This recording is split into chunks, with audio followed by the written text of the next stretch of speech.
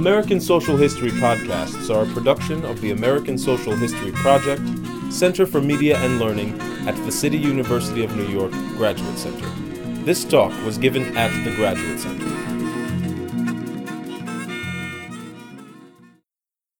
Good evening, everyone. I'd like to welcome you to tonight's important and timely event, Monuments as History, Art, Power. This is the first part of our three-part series, Difficult Histories, Public Spaces, the Challenge of Monuments in New York City and the Nation. And that series is sponsored by the American Social History Project and Center for Media and Learning, the Gotham Center for New York City History, and the CUNY Public History Collective, and supported with funds from Humanities New York and the National Endowment for the Humanities. I'm Erin Amer. I'm a doctoral candidate in the history program here at the Graduate Center, and together with Madeline Dede Penkin, I'm co-chair of the CUNY Public History Collective. Tonight's panel, which we wanted to warn everyone will live up to its name in that we are going to deal with some difficult and disturbing subject matter, especially pertaining to the treatment and mistreatment of enslaved female bodies, was conceived as an introduction to the ongoing evaluation of public monuments and memorials that we've been seeing going on around the country and in New York City. We wanted to place the New York City Commission to review controversial monuments within a broad context of changing approaches to and styles of public art, and using as a case study the monument to J. Marion Sims, which until April 16th stood at 5th Avenue and 104th Street. How can and should we understand Sims' experimentation on enslaved women and the impact his memorialization has had on the East Harlem community? How have scholars, activists, and artists confronted the man on the pedestal? The statue's recent removal, the result of various contributions from all of our panelists, gives us fresh opportunity to consider not only a rightfully reviled man, but also to understand the oppressive systems he was and is a part of, and to imagine ways to remember our difficult history in physical space as it continues to structure our collective. Tonight we'll be hearing from four panelists from a range of disciplines and fields of practice who bring together academic, public, historical, artistic, and activist missions to investigate and harness the power history can have to shape our communities and public space. And following their presentation, there'll be time reserved for questions and conversation. So we do encourage you to please note and hold on to your questions for the Q&A portion, as well as filling out and passing up the survey that's been passed around, which contains some questions about monuments and memorials that exist in New York City today and how we might see different possibilities. We would like to be able to share those responses and have them also inform tonight's conversation. So without further ado, I'm honored to introduce and leave you in the capable hands of our distinguished speakers. Professor Harriet F. Seney is director of the MA program in art history with tracks in art museum studies and art museum education at the City College CUNY. She also teaches at the CUNY Graduate Center. She is author of Memorials to Shattered Myths, Vietnam to 9/11, Dangerous Precedent, The Tilted Art Controversy, and Contemporary Public Sculpture, Tradition, Transformation, and Controversy.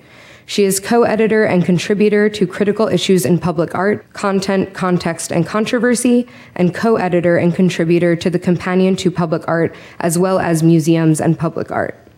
In 2008, she co-founded Public Art Dialogue, an international organization and a College Art Association affiliate. She co-edited the peer-reviewed journal Public Art Dialogue since its first issue in March 2011 through the spring 2017 issue. She is currently working on a book entitled Memorials in a Post-Heroic Age, as well as an anthology called Teachable Monuments.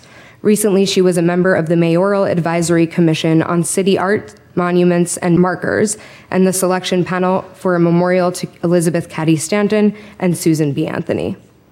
Deirdre Cooper Owens is an associate professor of history at Queens College CUNY in Queens, New York, and an Organization of American Historians Distinguished Lecturer. She has won a number of prestigious honors that range from the University of Virginia's Carter G. Woodson Postdoctoral Fellowship in the Woodson Institute for African American and African Studies to serving as an American College of Obstetrics and Gynecology Fellow in Washington, D.C. Cooper Owens earned her PhD from UCLA in history and wrote an award-winning dissertation while she was there. She has published essays, book chapters, and popular blog pieces on a number of issues that concern African American experiences. She is a popular public speaker and is currently working on issues related to reproductive justice, the sites of memory, and anti-racism.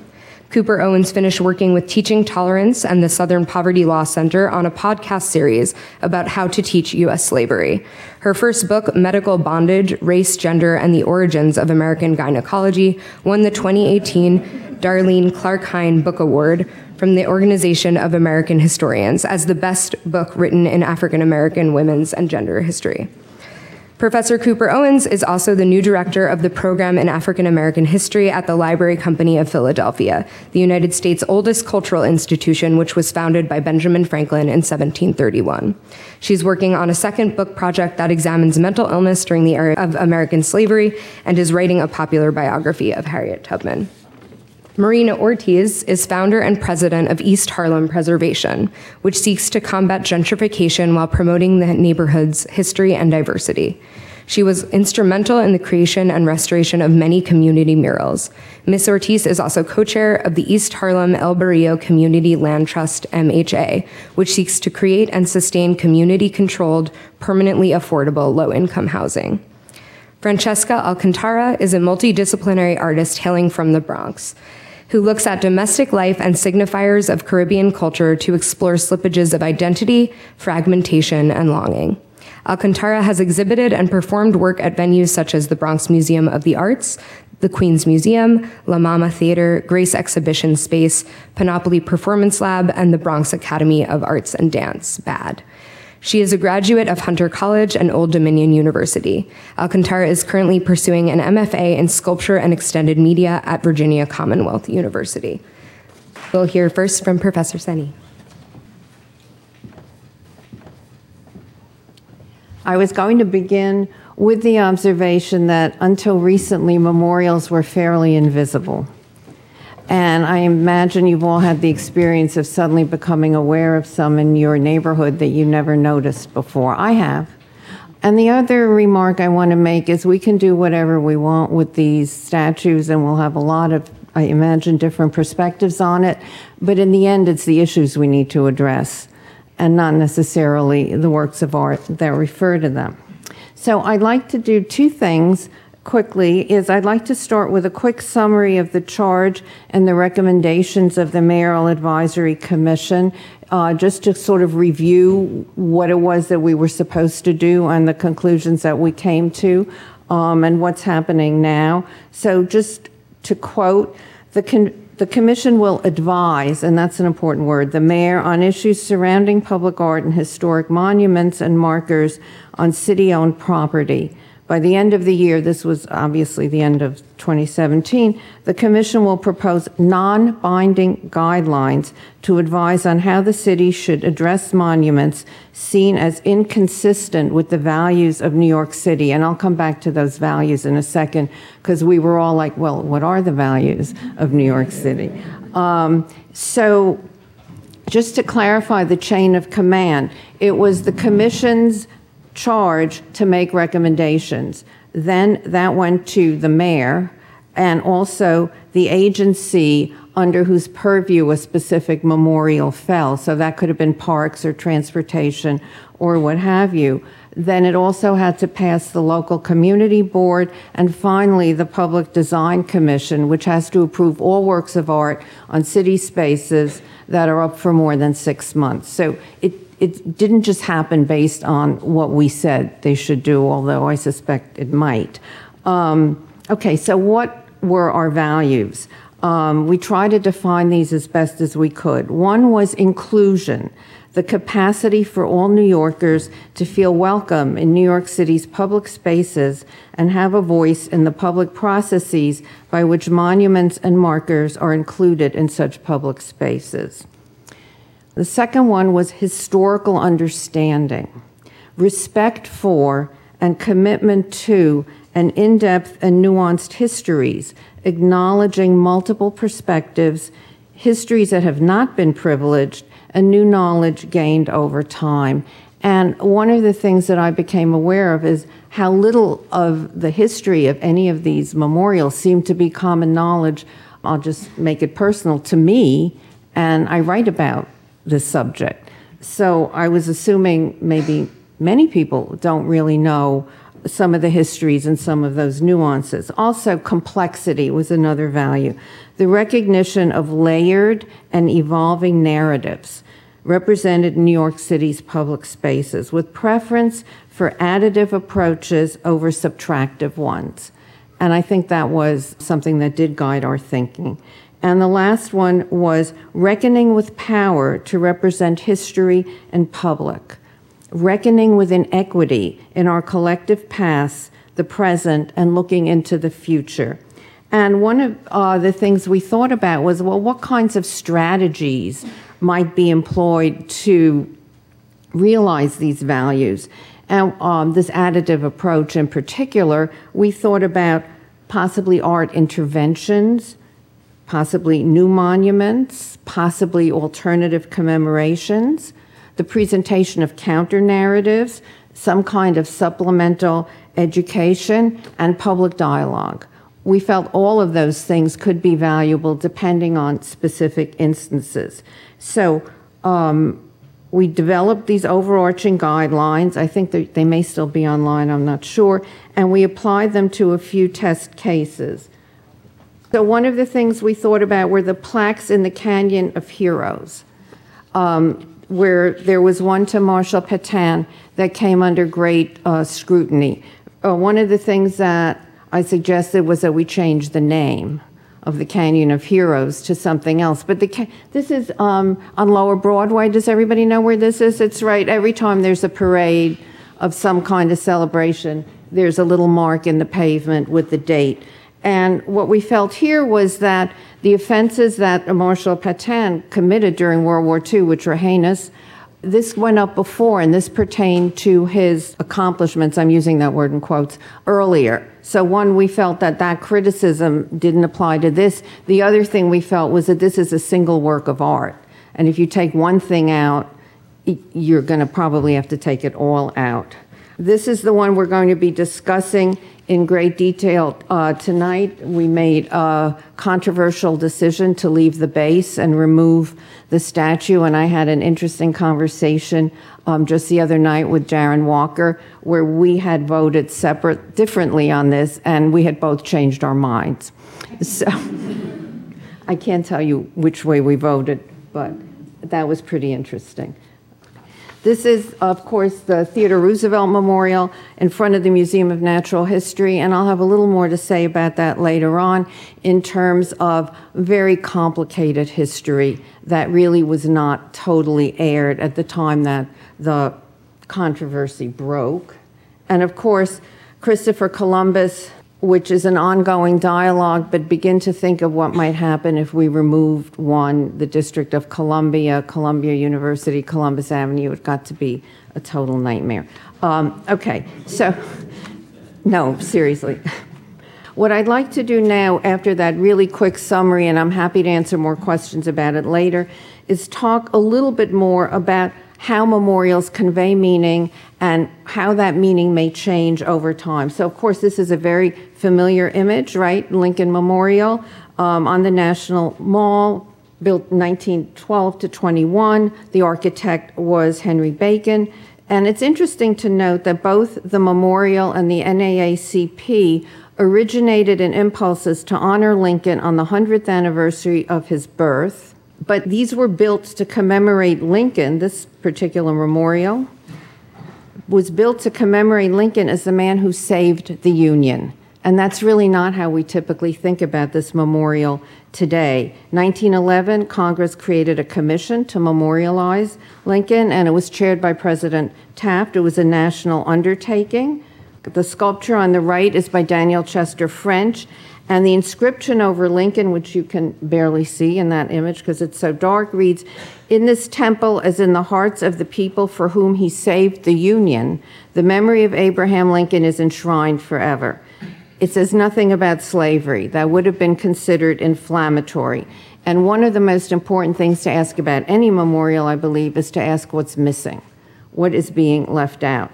At the dedication, there was a colored seating in the back. The black press denounced the biased speeches and the segregated seating as a mockery of Lincoln's ideals, which they were, and the mainstream press ignored the problem completely. There's a very interesting article by a historian, Scott Sandage, that talks about how the meaning of the way we conceive this memorial changed over time. So, how did it change over time? The memorial was transformed through use. In 1939, let's see, here we see all three. 1939, there was a concert by Marian Anderson on Easter Sunday. 1963, there was the March on Washington for Jobs and Freedom by Martin Luther King. And in 2009, Obama had an inaugural celebration there. So the Anderson concert, Howard University was looking for a larger off-campus site for this. The Daughters of the American Revolution, DAR, had barred Anderson from their tax-exempt Constitution Hall. As a result, Eleanor Roosevelt resigned. Anderson began by singing America. The script for the radio commentators at this point in time, remember we're in 1939 here, referred to the structure as the memorial to the great emancipator, even though the Capitol at that time was still segregated. Anderson had to sleep in a private house because she couldn't get a hotel room. But this event was very, very important for establishing a format for a protest ritual. Mass rallies rather than pickets, performing patriotic and spiritual music, choosing a somewhat religious format, inviting prominent platform guests, self-policing of crowds to project an orderly image, alluding to Lincoln in publicity and oratory, in other words, owning Lincoln, and using the memorial as the site of choice. Okay, so these things continue pretty much today.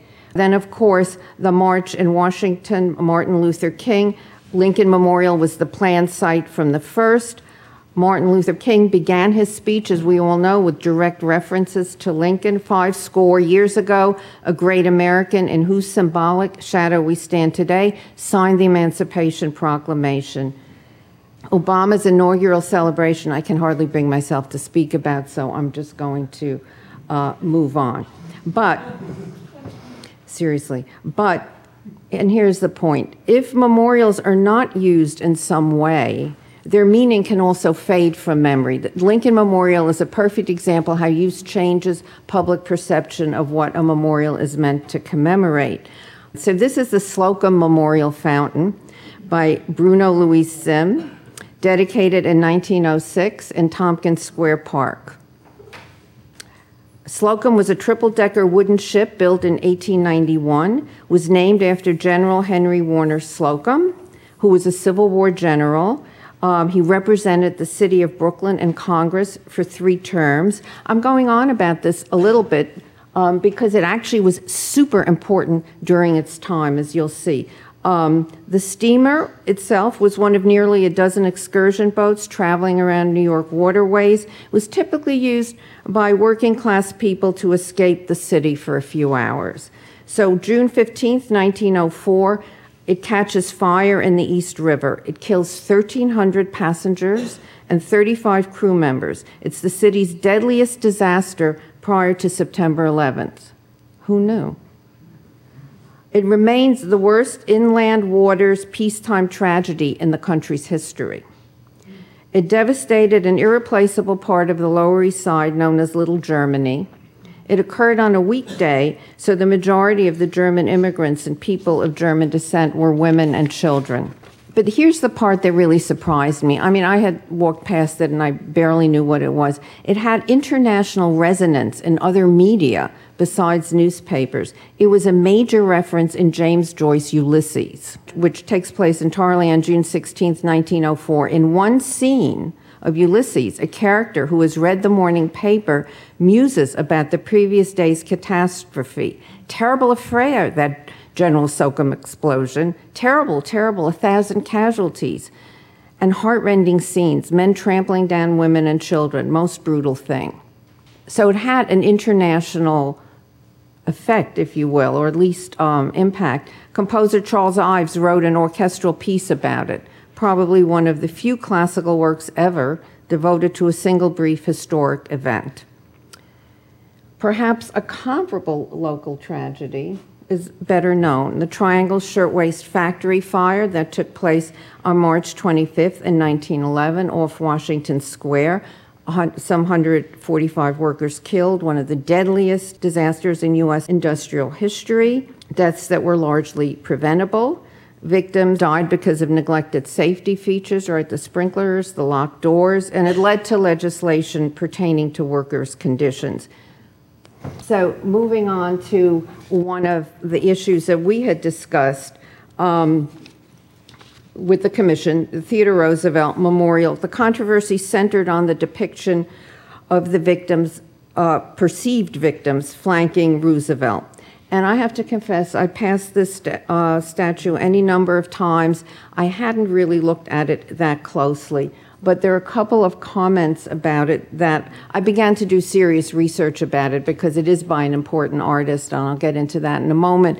And I really wanted to understand the nature of the commission. It's part of a larger memorial complex dedicated to Roosevelt that includes not only the facade of the museum and its sculpture, but also the surrounding wall and its inscription and reliefs, as well as murals outside and more inside the building. And this was also interesting to me. I discovered initially it was intended to lead to an underground tunnel, also lined with murals, that would link the American Museum of Natural History to the Met. Wouldn't that have been fun? I know, right? Guess why they didn't build it? I'm sure you can. They ran out of money. So I want to read to you the artist's interpretation, and there'll be more about him in a moment. He said, Theodore Roosevelt, in this equestrian statue, rides forth with his always dynamic personality. The two figures at his sides are guides, symbolizing the continents of Africa and America, and if you choose, may stand for Roosevelt's friendliness to all races. I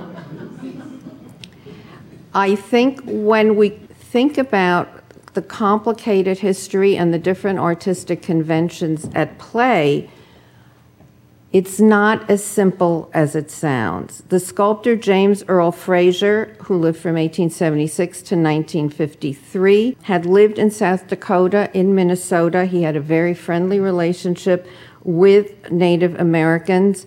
He was also well-trained and immersed in the contemporary art of his time. He visited the World's Columbian Exposition. He studied in Paris at the École des Beaux-Arts. But most importantly, I think in terms of the history, art history we might know, is Augustus St. Gaudens took him on as an assistant in Paris and later in New York, and he made major contributions to several of St. Gaudens' statues. He was the principal assistant on the Sherman Monument, which I know we're all familiar with. Did other important works, busts for the New York City Hall of Fame. He designed the Buffalo Nickel. He had many, many honors, and he was elected, among other things, to the American Academy of Arts and Letters. It's considered that between the World Wars, he was Washington's most prolific sculptor. So it raises an issue also of what happens when a controversial monument is made by an quote-unquote important artist and the work itself has considerable aesthetic merit. That's one question. The other question has to do with how do we interpret this? The figures, from my perspective, I've discussed this at length with a curator of American sculpture from the Smithsonian, are allegorical. As the artist said, they represent continents. Each carries a rifle. The Native Americans pointed down, the Africans pointed up. According to this curator, who has not to be named, this might indicate the end of the American continent as a site of exploration in contrast to the opportunities of Africa. It was, well, no matter what else, it was extremely unusual, if not the first time, a black figure was portrayed carrying a gun, given the racial climate in the United States at the time. In any event, if you look at the figures closely, they are not abject, and they indicate a high level, a high standing within the continents that they represent. Certainly, I'm familiar with the protest decolonize this place, and certainly it's true that Roosevelt was an imperialist, but he's also known for non-racist actions. He was the first president to entertain an African American in the White House, and the first to appoint an African American to an executive job. He protested crimes against blacks in St. Louis. I have some really outrageously funny quotes from some of the papers there. He saved and protected Native American ruins by classifying them as national monuments. Unquestionably, he was a product of his time. He became president after McKinley was shot in 1908. But the issue remains is how do we understand him in the multifaceted complexity of his time? He's a hunter and he's a conservationist. He dedicated large-scale irrigation projects in the American West. He set aside almost 200 million acres for national forests, reserves, and wildlife refuge, almost 5 times as much land as all his predecessors combined. I'm saying it's not that easy to classify. He's the first president to win the Nobel Peace Prize for his negotiations to end the Russo-Japanese War. He also believed in eugenics, as did the museum in front of which he stands. How do we pry that apart and convey it in a way that gives a broader perspective? I don't know. That's the artist's job. But it's certainly something, what I really, in all seriousness, want to emphasize is history. This history is very complicated, as is most history. I want to look at a couple of examples how artists have addressed problematic memorials or not so problematic memorials by, if you will, recontextualizing them. This is a projection by Krzysztof Wodiszko of 1998. It's a public projection at Bunker Hill Monument in Boston, outside of Boston. Ran for 3 nights. It was part of a public art initiative sponsored by the Institute of Contemporary Art there. And what this features, if you can make it out towards the top, it's interviews with Charleston, that's the local area where this is, mothers speaking of personal experiences, mostly about their murdered children. Charleston had a very high murder rate, and residents were afraid to go to the police. So it transforms the previously gendered nature of the monument and uses it to mark private family pain as opposed to masculine wartime sacrifice. Here's one closer to home. Abraham Lincoln, the War Veteran Projection 2012 in Union Square Park, where he interviewed a number of soldiers, dozens of American vets and family members, and they spoke about the traumatic consequences of their war experiences. And the interviews, as you can see here, were clearly projected onto the statue. Maybe the last image I'll show. I know, I love this. And it's on a lighter note, which I think we could use. This was Tatsuo Nishi's Discovering Columbus of 2012. Where he encloses, and this was actual, how many people actually got to see it? Wasn't it amazing? The 75-foot statue in a fully furnished modern living room. You walked up had a 55-inch flat screen TV. The furniture came from Bloomingdale's. You walked up 6 flights to this fictional setting. And the intimate experience makes you realize how distant memorials typically are from where we can even see them, and it raises the issue of extreme privatization that's increasingly encroaching on public spaces. I think I have to stop there.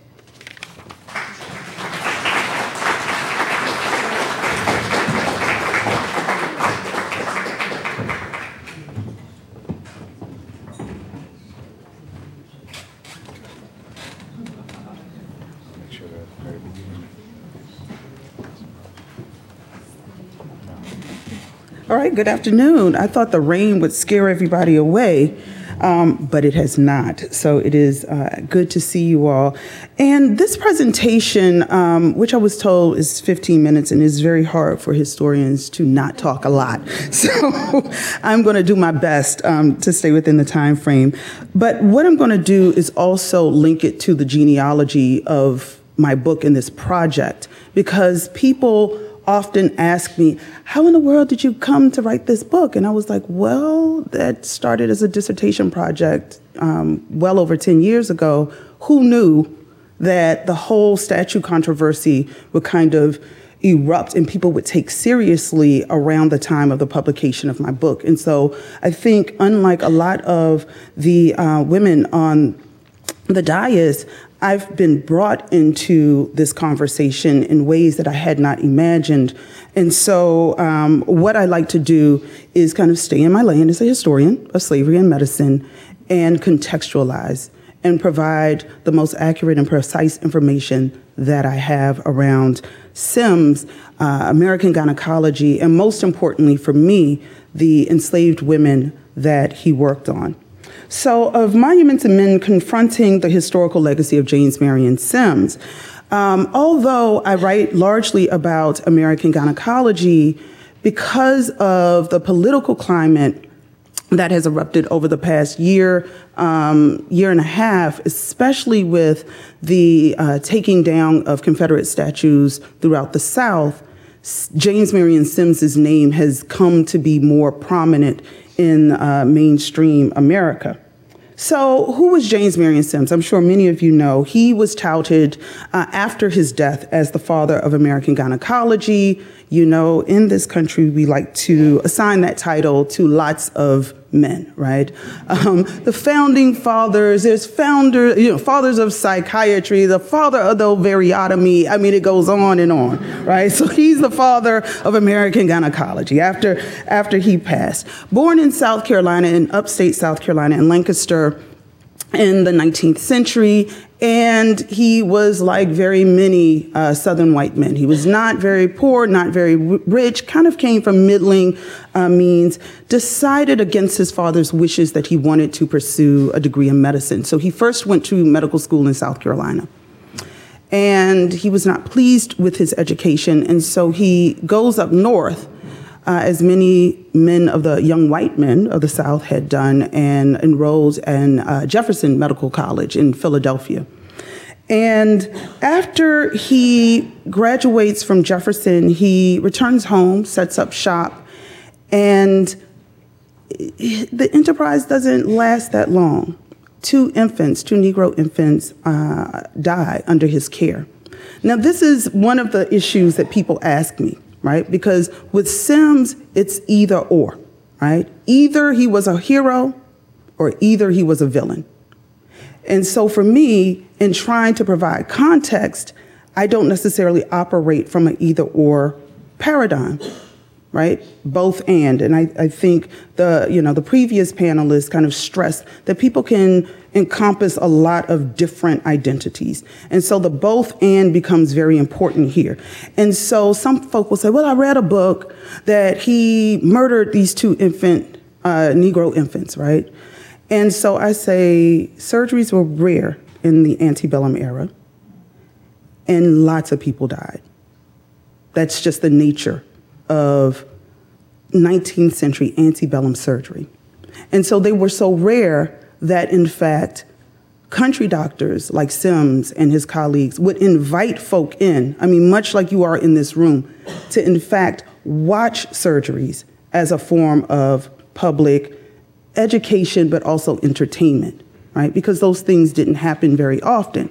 Now, right, when I say that, that doesn't divorce Sims as a white man born in antebellum South Carolina, right, from the prevailing anti-black views that most white people held during that time, especially those who worked on and owned slaves.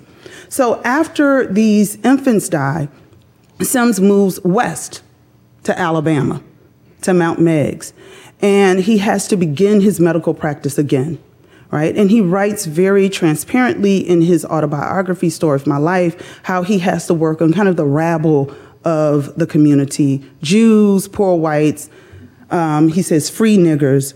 And so he finally kind of moves up the ladder where he's able to work on respectable white people, and also he provides services for local slave owners, right? Now, this is where Sims's introduction into this burgeoning field called gynecology starts to happen around 1844 or so. A white woman, Mrs. Merrill, was riding a horse, falls off the horse, and she's in extreme pain. Sims examines her and finds that her uterus has reversed. And so remember, this is a time where gynecology is not even a formal field, right? And in addition, you can go to medical school without actually giving a physical examination to women. And so he asks Mrs. Merrill, can he examine her vaginally? He remembers from one of his professors, in fact, at medical school in South Carolina, that if you apply enough air pressure into the vaginal opening, the uterus might come right side up. And that's what happens, right? And there's even a story where she lets out a noise. It sounds like flatulence, right? And he writes about all of this in his autobiography. So fast forward, there is an enslaved woman in his hospital whose owner had sent her to Sims because she suffered from vesicovaginal fistula, right? Today we would call that an obstetrical fistula. But what happened is women would have protracted pregnancies lasting for days, right? 2, 3, sometimes 4 days.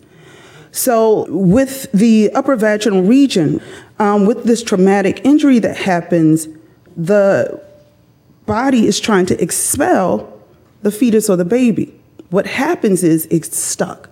So as you're trying to expel the fetus or the baby, friction happens.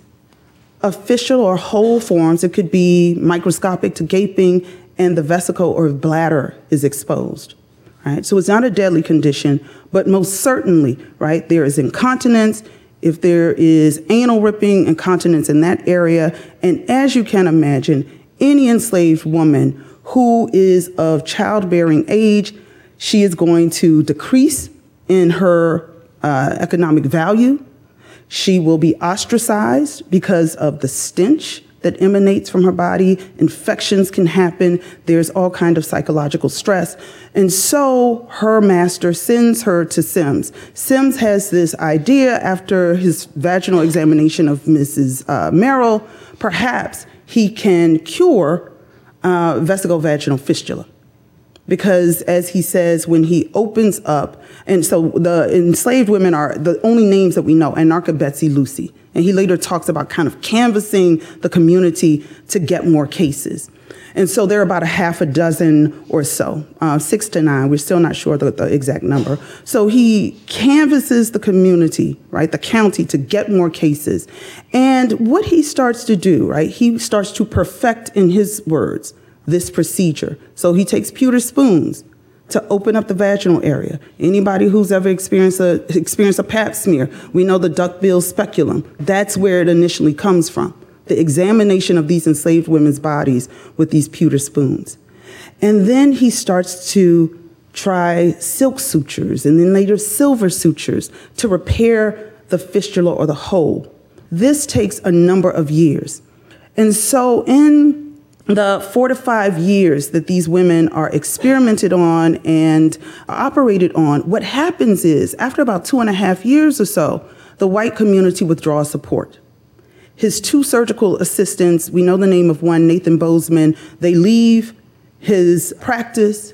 He is losing money. And he has also leased out these slaves, right? And people are like, what does that mean? And I said, 2 of the most famous enslaved people, Harriet Tubman, first leased at 6 years old. Frederick Douglass talks about being leased. Very common practice. And so this notion that Sims was, benevolent and took on the financial responsibility because he had a caring heart to care for these people. No, he was a man who was doing just as other slave owners did. He leased slaves because he needed to repair them for their owners.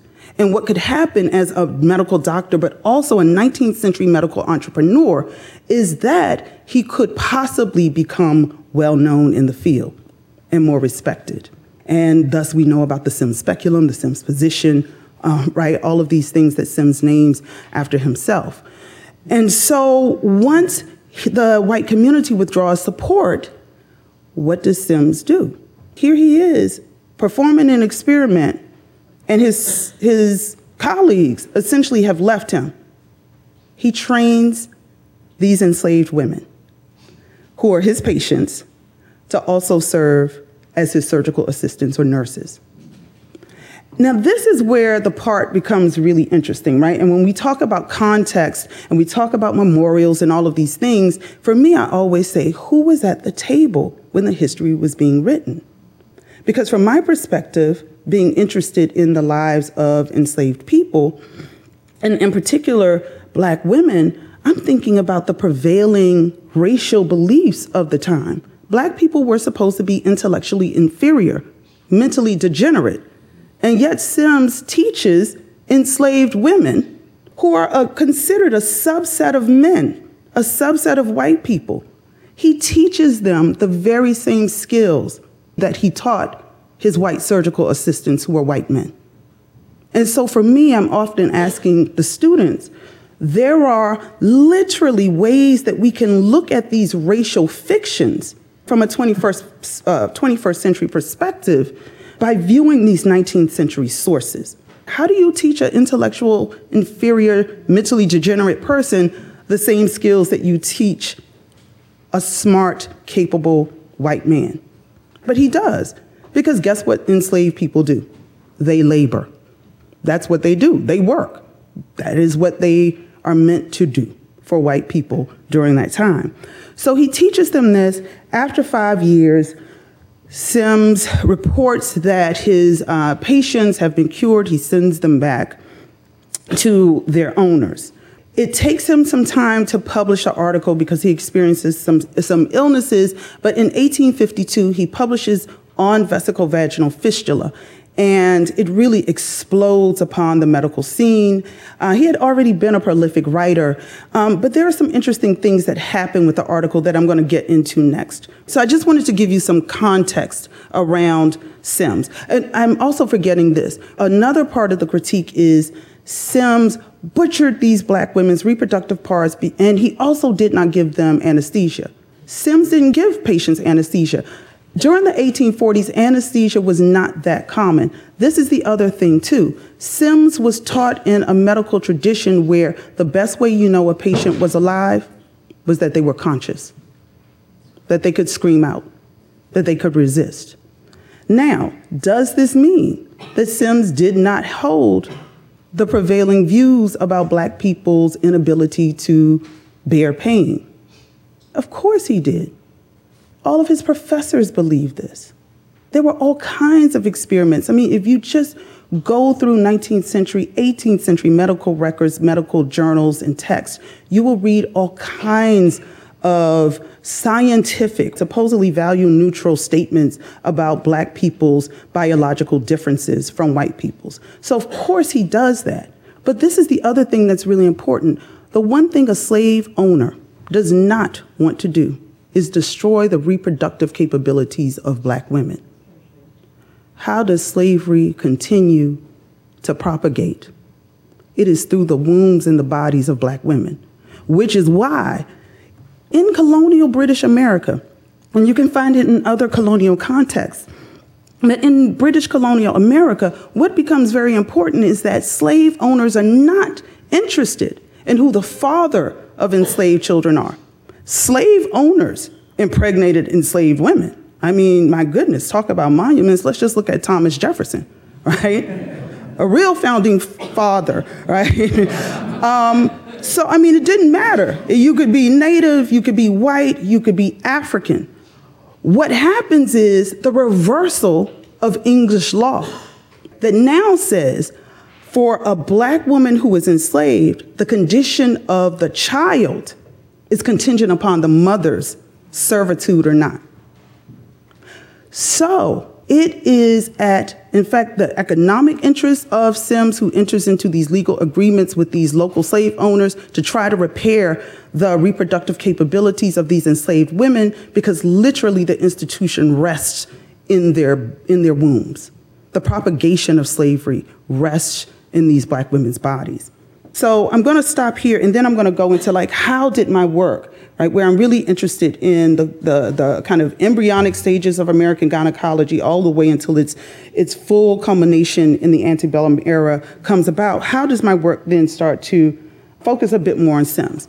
So in August of 2017, I wake up to a number of tweets and inboxes and Facebook, messages, and did you see what happened? Do you know what happened? I'm like, no, what happened, right? And members of the Black Youth Project 100 staged a protest. So they staged it at the now infamous Sims statue in Central Park. F white supremacy, address when August 19th.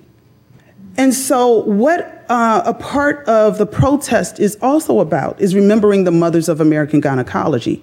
Oftentimes, what a lot of historians have done, and there has been now some discourse around what agency actually means, but a lot of folk will say, you're just extending agency to these women who really didn't deserve it. My book was originally going to be called The Mothers of Gynecology. My press did not, think that was appropriate as I was extending agency to these enslaved women. And I was like, so did you not read the part where Sims actually taught these women to assist him? Like, did that, I didn't make this up. I'm not a creative, writer, right? So these really were, if there is a father, these women who helped him towards the very end of the experimental work are the mothers of American gynecology, because that's what enslaved women did. They worked. So it is a sacrifice of the body, and I don't use that word sacrifice as if they came willingly. They did not. This was a merger between Sims and their slave owners. But as they're there, even against their wills, they are sacrificing literally their bodies to be operated on year after year after year, and on top of that, taking care of each other in the process. So the Mothers of American Gynecology also are named in this protest by the BYP 100. And this was the image that kind of came, that went viral and kind of came up again over on the different social media platforms that I use. Jewel Cadet is the woman in the head wrap. And Jewel, who I later met almost a year later, or a few months later, told me that she was the organizer of the protest.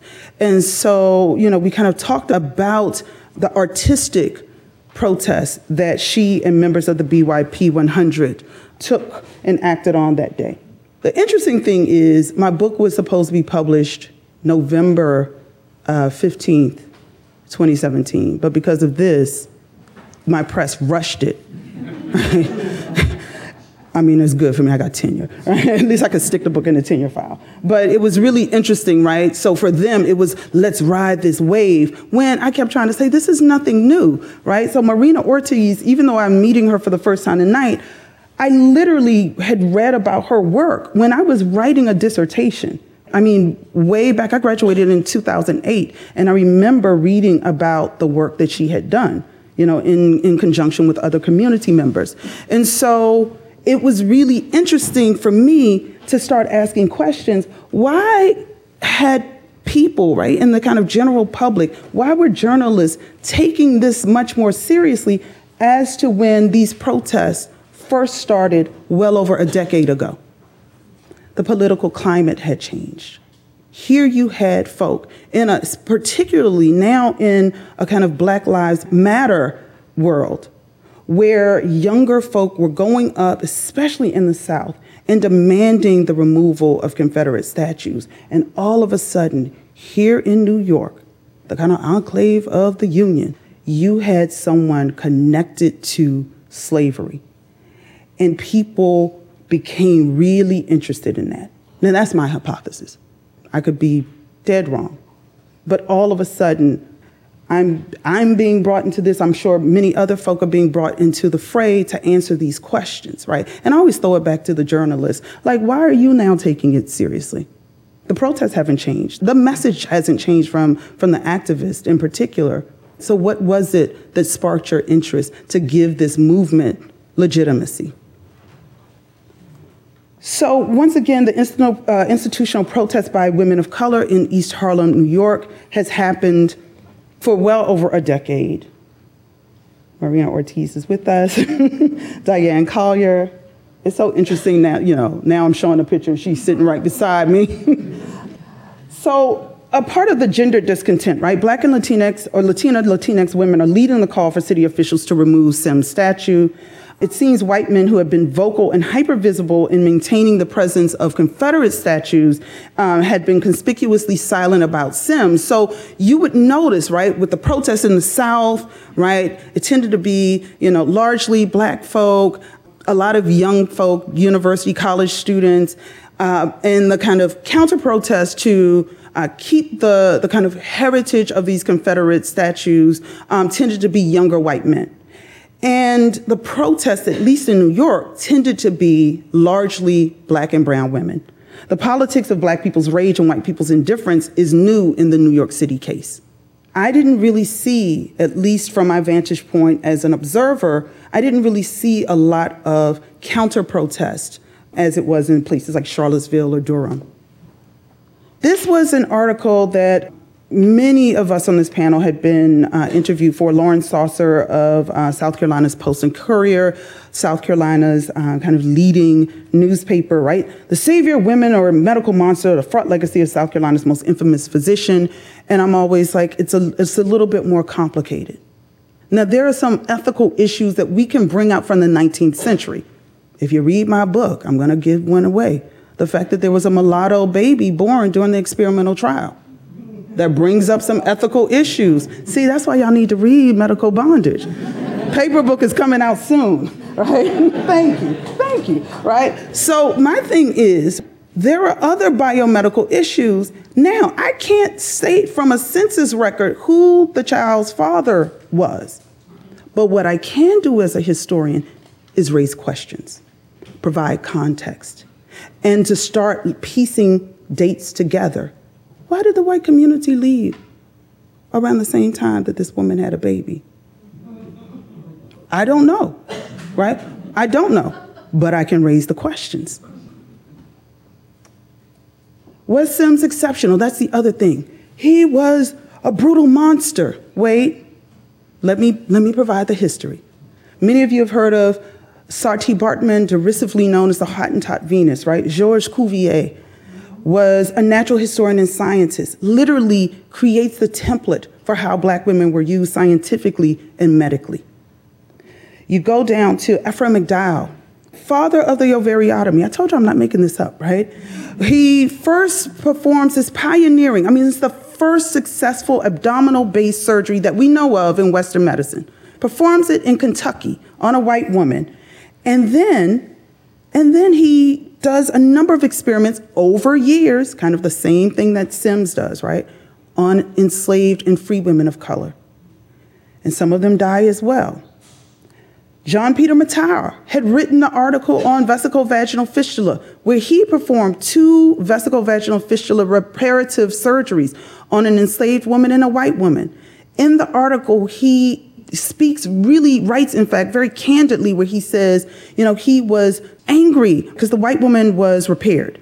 The enslaved woman wasn't. And he says, if she had just stopped engaging in sexual intercourse, it would have made the repair of her fistula easier. Well, sir, she was a slave. She couldn't just say, nah, not tonight. He knows this. He owned them, right? He owned slaves, right? But once again, you have literally a kind of pioneering list of men who are doing the same thing. Francois-Marie Prévost, he was born in France, tries to perfect the C-section, the cesarean section in Haiti. There's a thing called the Haitian Revolution. He skips out after that. He goes to Louisiana. Guess what he continues to do on enslaved women? He continues to experiment on enslaved women to perfect the C-section, and he becomes known as the father of the cesarean section. So in this way, what I'm trying to show is that there was not really an exceptionality with the practice of how Sims did his medicine, his medical practice and his surgical practice, that he's following a longer line that had been set up by men who had come before him. And so for me, what I'm trying to do as a historian is to make the history more whole, three-dimensional, and include all of the historical actors. That this didn't just happen in a vacuum, but that the history of gynecology and the history of American slavery are intimately tied. And so when we talk about the rise of this field, we also have to talk about the ways that the institution of slavery allowed vulnerable populations to help advance the field in very particular ways. So Sims publishes on vesico-vaginal fistula in 1852. And literally, as I often tell students, sometimes we are so normalized to accept certain images, you don't even blink twice. I said, but wait, he is very clear that he is working on, Negro servants. Look at the picture. Now, mind you, I'm married to my joke is the whitest looking black man you can imagine. He's like the opposite of Obama or Bob Marley, right? He sounds like Barry White, and my God, looks like Walter White. If any of you know your NAACP history. So I understand there are some really light-skinned black people, but she is not one of them, right? So all of a sudden, here you have the erasure of blackness in the medical text. So you're reading the words, but the image is that of a white woman who is clothed, even has her shoes on. Sims is simply holding the instrument. The white nurse is holding the actual buttocks apart. So there's this sense of modesty that happens. With the enslaved women, they were operated on naked with a viewing audience because the belief was that black women didn't have modesty. Lest you think it's only Sims. Nathan Bozeman. Sims sold his house to Nathan Bozeman, and Nathan Bozeman continued a medical practice working on enslaved people right there in Alabama. He writes an article. He becomes, in fact, one of Sims's loudest critics. But he talks about this enslaved woman, Matilda Stamper. Once again, Matilda Stamper's blackness is literally erased. Once again, like I said, I'm not a novelist. I simply use the archival records that we have. So the words say enslave or slave or negress, but the pictures paint a totally different story. So I'm going to end there. I know you'll have questions and comments, and I'll be happy to answer them for you. Thank you so much for your time.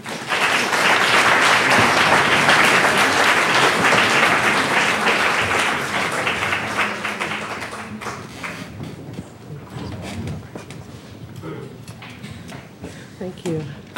Before I begin, I'm supposed to talk about Sims, but I really can't help myself, and my mind goes in different places. So it's cherry season, right? I've been waiting so long for cherry season. I love cherries. And, I've been buying them up, and they're like super expensive. And I don't know why at the same time, I come across an article that talks about George Washington's biographer and how the story of him chopping down the cherry tree was just totally made up by the biographer because he wanted to make him appear to be more down to earth. And that's just to say that not only is beauty in the eyes of the beholder, but so is history, okay? And for me, Roosevelt, I supported the removal of every single one of those pieces of work that you saw there. Christopher Columbus, Roosevelt, all of them. And I just have to say, as a Puerto Rican, Theodore Roosevelt was a tyrant, a terrorist who brutalized and killed people in the Caribbean, Puerto Rico. And the 200 million acres that was mentioned that he bestowed, that was stolen land, folks.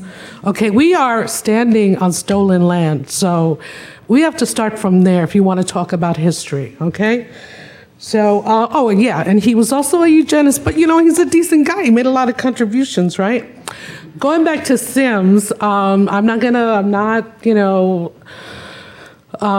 historian, but I do recall reading that he also claimed to have invented a cure for lockjaw, and that meant that he pried apart black slave babies' jaws, right, with a wrench or whatever it was used, and he called that a cure, which of course it wasn't.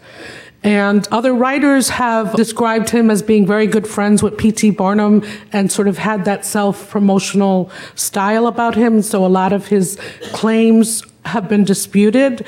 And I think there's another book coming out that will talk about that by J.C. Hallman, who wrote the piece in Harper's Magazine.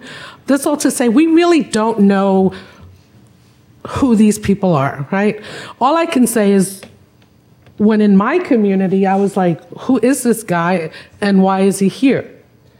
So it all started with the publication of Medical Apartheid by Harriet Washington in 2006. And she didn't solely focus on Sims, but she did give him a lot of attention and talked about some of the same things that was mentioned before. And he was a slaveholder, not just leasing and experimenting on other people's slaves, but he himself was a slaveholder. And so again, a lot of what he has been credited with or what he himself gave himself credit for has been disputed and continues to be. So when Harriet Washington's book came out, Viola Plummer, who is at the bottom on the right, took it upon herself, she's a Harlem activist, to do a petition all over Harlem calling for the removal of the Marion Sims statue, which was on 103rd and 5th Avenue. It had been there since the 30s when it was moved from Bryant Park because Bryant Park didn't want it because it didn't fit in with the theme of the park when it was being renovated in the 30s. So it was dumped in East Harlem across the street from the New York Academy of Medicine because I guess that made sense at the time. And so the years of work that you mentioned, and this is not just me, this has been led by women of color. Okay, so Harriet Washington and Maureen Connor there, we've done panel discussions, there have been exhibitions. The youth that you see there are from Harlem, Laundromat Project's Harlem cohort in 2016.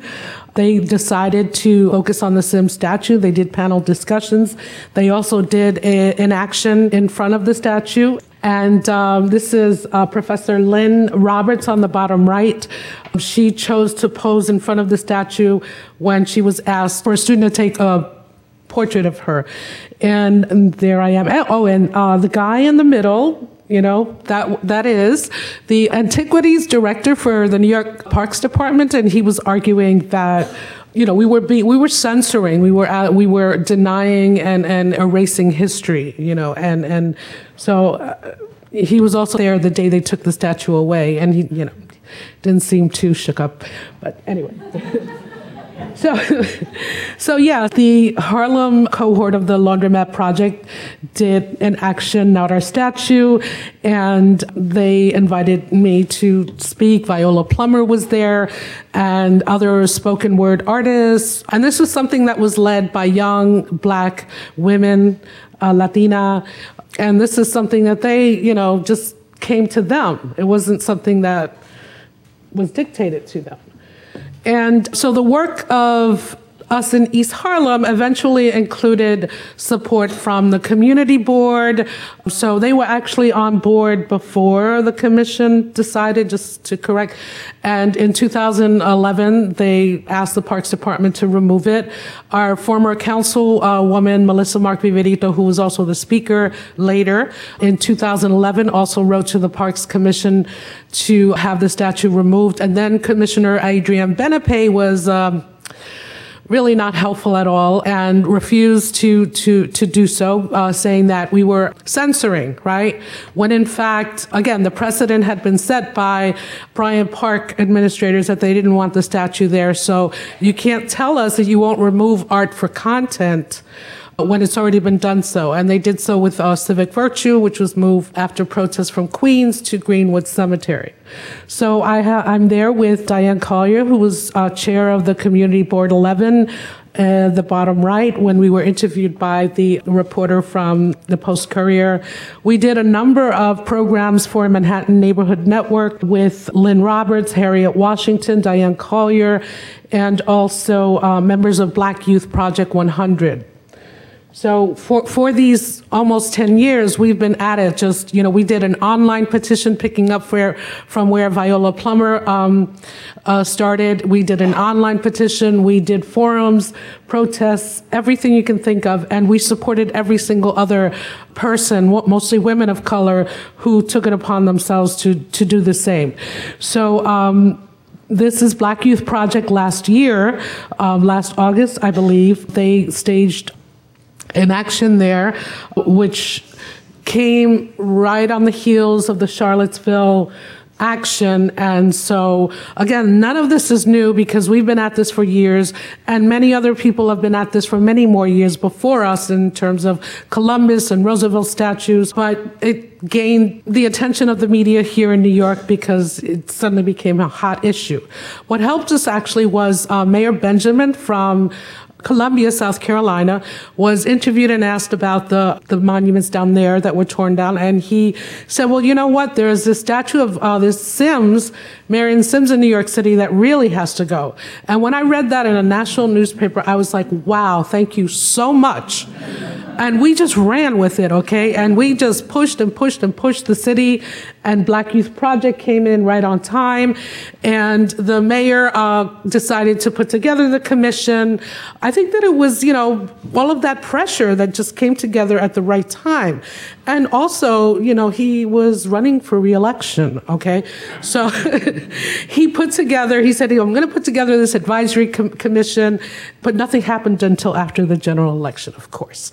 And then we had the hearings, and I was really surprised. I watched all of them, but only attended one. And I was just so moved to hear so many people speaking out against the Sims statue and all of the other statues as well. I don't think that there was any one person who testified at those public hearings in favor of the Sims statue. There was actually a woman who was the last speaker in Manhattan who said, you can't change this. You have to leave these statues in place. This is really important. This is history. But that Sims guy, take him down, So folks in the community, however, couldn't wait, right? So we had several acts of vandalism happening. Somebody threw red paint over his face. And also in the back, spray painted something, I don't know, rapist or murderer.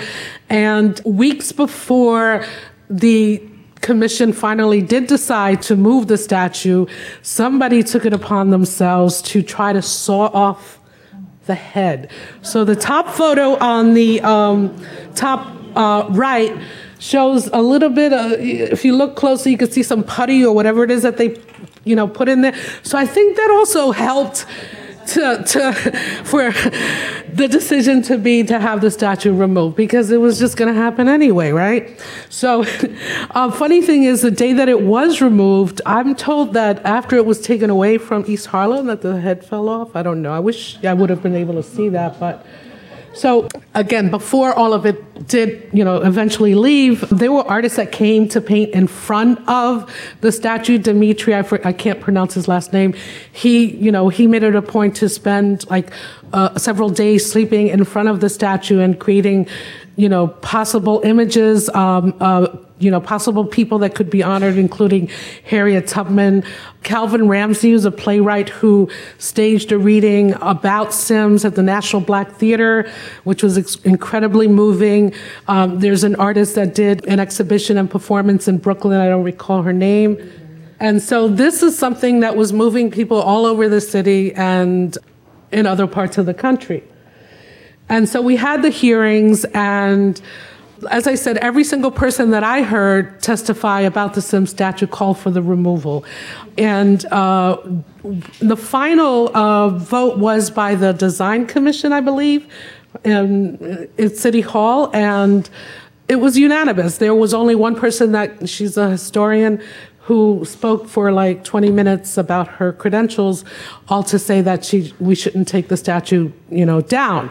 But it was unanimous, and we were successful, and it was taken away. And it was a very moving day to see everyone who had been with us for almost 10 years, seeing this happening. Unfortunately, the pedestal remained, and the language here at the bottom you can see is a plaque that was added to the pedestal. So his name and his bio either side still remains, but this plaque was put at the bottom of the statue.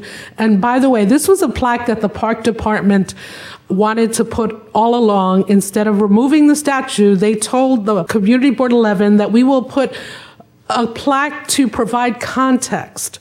And so this same language is pretty much what they wanted to put at the bottom of the statue underneath his feet, which women, we strenuously objected to, but for some reason it still happened. We don't know exactly what's going on with the pedestal, but we're not happy. So it continues. I did a Jane's walk on the Sims statue, right? You just walked around the statue and asked people what they knew about it. And every single person that passed by or that stopped for the talk, of course, what is he doing here? And why was I personally motivated? I got to say, again, I'm Puerto Rican. And so in addition to the barbarities that have been imposed on Black people here, Puerto Rican women were also sterilized without their knowledge or consent in Puerto Rico. The birth control pill was first tested on Puerto Rican women in Boston. And, Henrietta Lacks, this is not anything that was like yesterday. This continues till this day. And East Harlem today is a Black and brown community, and we do not need to be reminded of those barbarities because we bear that intergenerational trauma every day. So the argument about, you're erasing history, absolutely not. If it wasn't for us, y'all wouldn't even know anything about this guy. And I don't mean you, I'm just, in general. So we have done a lot to showcase history, not rewrite it, not whitewash it. And so, Harper's, again, the guy, I think he's writing a book about it. Just also want to say that, a lot of the achievements that are given to white men like that are practices that women of color have done and not invented, but have engaged in for centuries to assist each other.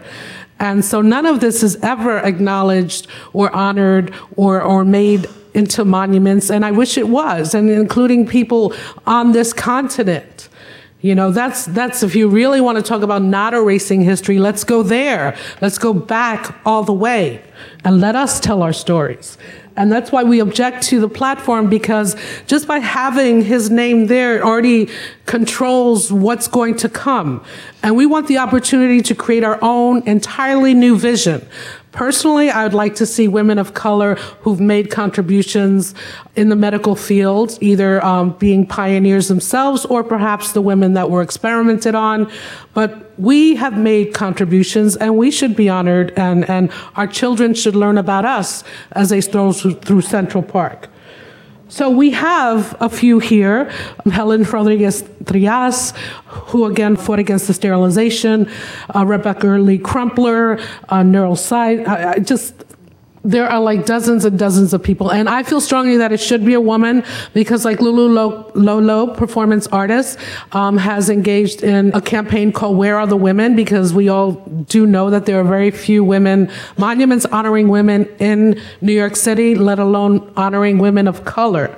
So I feel really strongly that whatever is there, if we're going to stay to the theme of medicine and contributions, that it be women of color who are honored. Period. And so this whole thing about modesty or whatever, these were women on display at the upper left. This is a famous portrait of Sims and his patients and two other assuming doctors. So these were it was like a circus also, to be honest. You mentioned before that the public was invited. And, Harriet Washington had talked about how the perception was that Black people don't feel pain the same way that white people do. So that also influenced a lot of how he engaged in his work. So this is me and East Harlem Preservation. There I am. So just want to say invisible, when we talk about these statues are invisible, we had no idea who this guy was. I lived in East Harlem, born and raised, and until Viola Plummer and Harriet Washington, just woke us up. It was like, boom, of course this makes sense. Take it away, right? So although they may be invisible, it doesn't mean they're not without influence, right? Except when it comes to the contributions of Black and Latino and Indigenous people in this country. So this is a step in the right direction. We want to change that. And, to say that, he was a man of his time, so what? There were a lot of other things going on. And again, the erasure of what a lot of his other practices can't be allowed. So I'm just going to be harsh and say something like, Hitler was a vegetarian. Did you know that? He was a vegetarian. That doesn't mean he was. That's what they say, right? We don't know. We don't know any. Everybody Thank you. But I'm just saying, we are all human beings. Absolutely. Thank you. We are all human beings. We. But depending on how much power you have. You don't know what I got. Okay. Depending on how much power we have, makes who tells the story and who tells our history. So we are taking it back in East Harlem, and we thank Mayor Benjamin. And let me tell you, when this broke, it was international news. The South African newspapers, India newspapers reported, South American newspaper reported. This was international news, and I am so proud to have been a part of this, and so proud of all of the women and men who supported this campaign. And now it's up to us to move the Parks Department to give us, the opportunity to create an entire new vision for that space that does not include his name, hopefully. Thank you.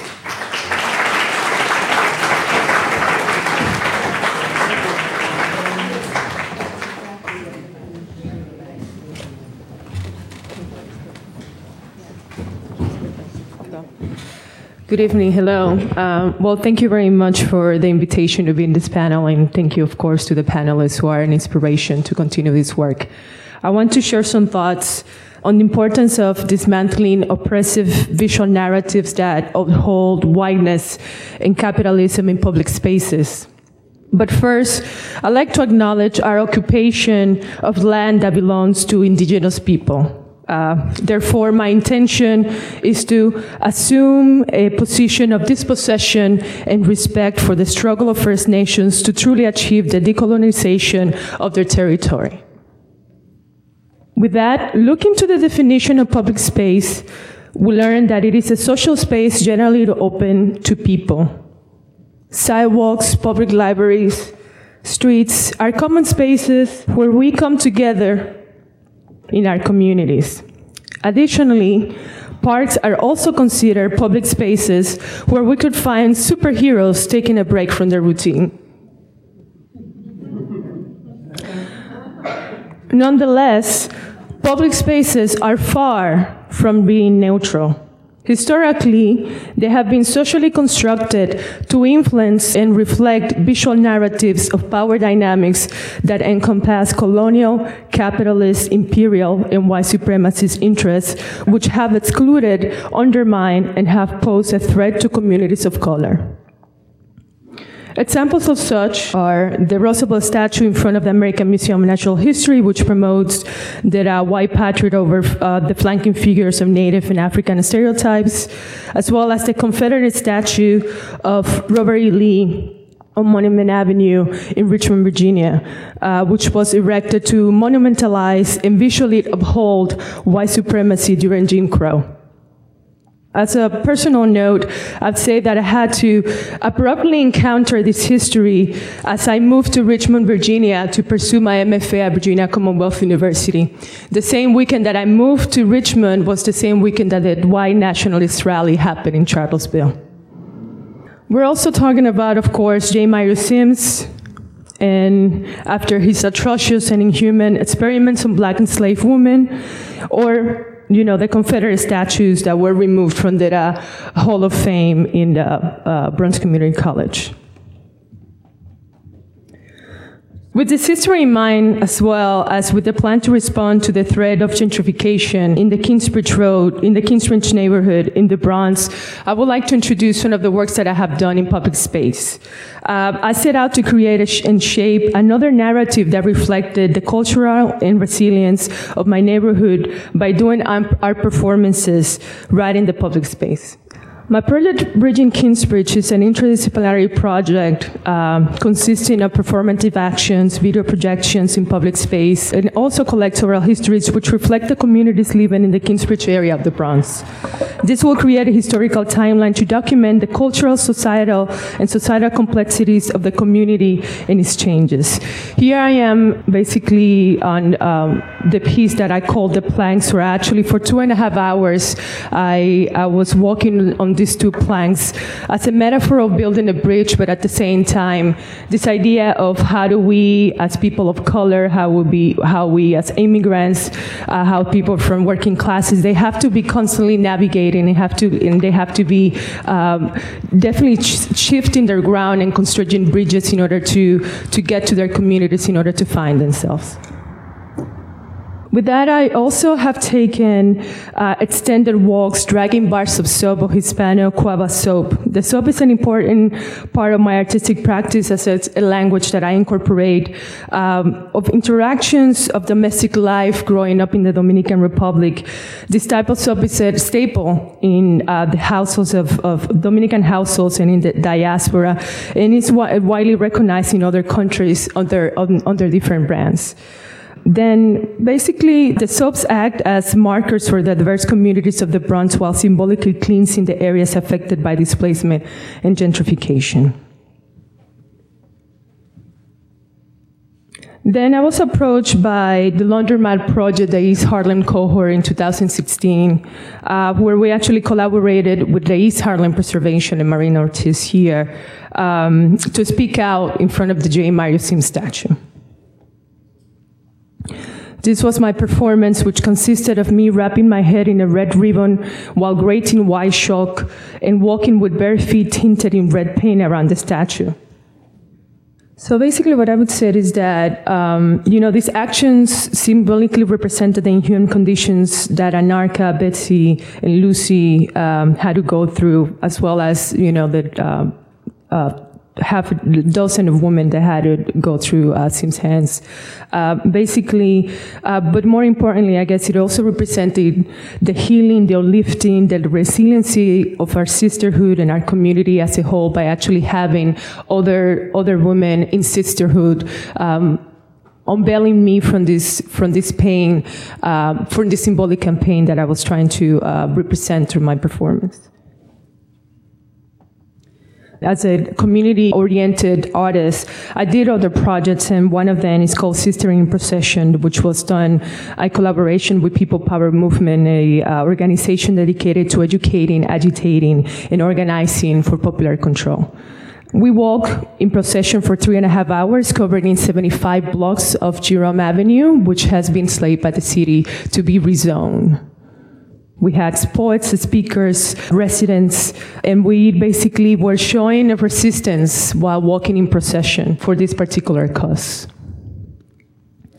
Basically, this particular procession was an artistic action, artistic intervention that lasted for 3.5 hours where we walked 75 blocks around Jerome Avenue.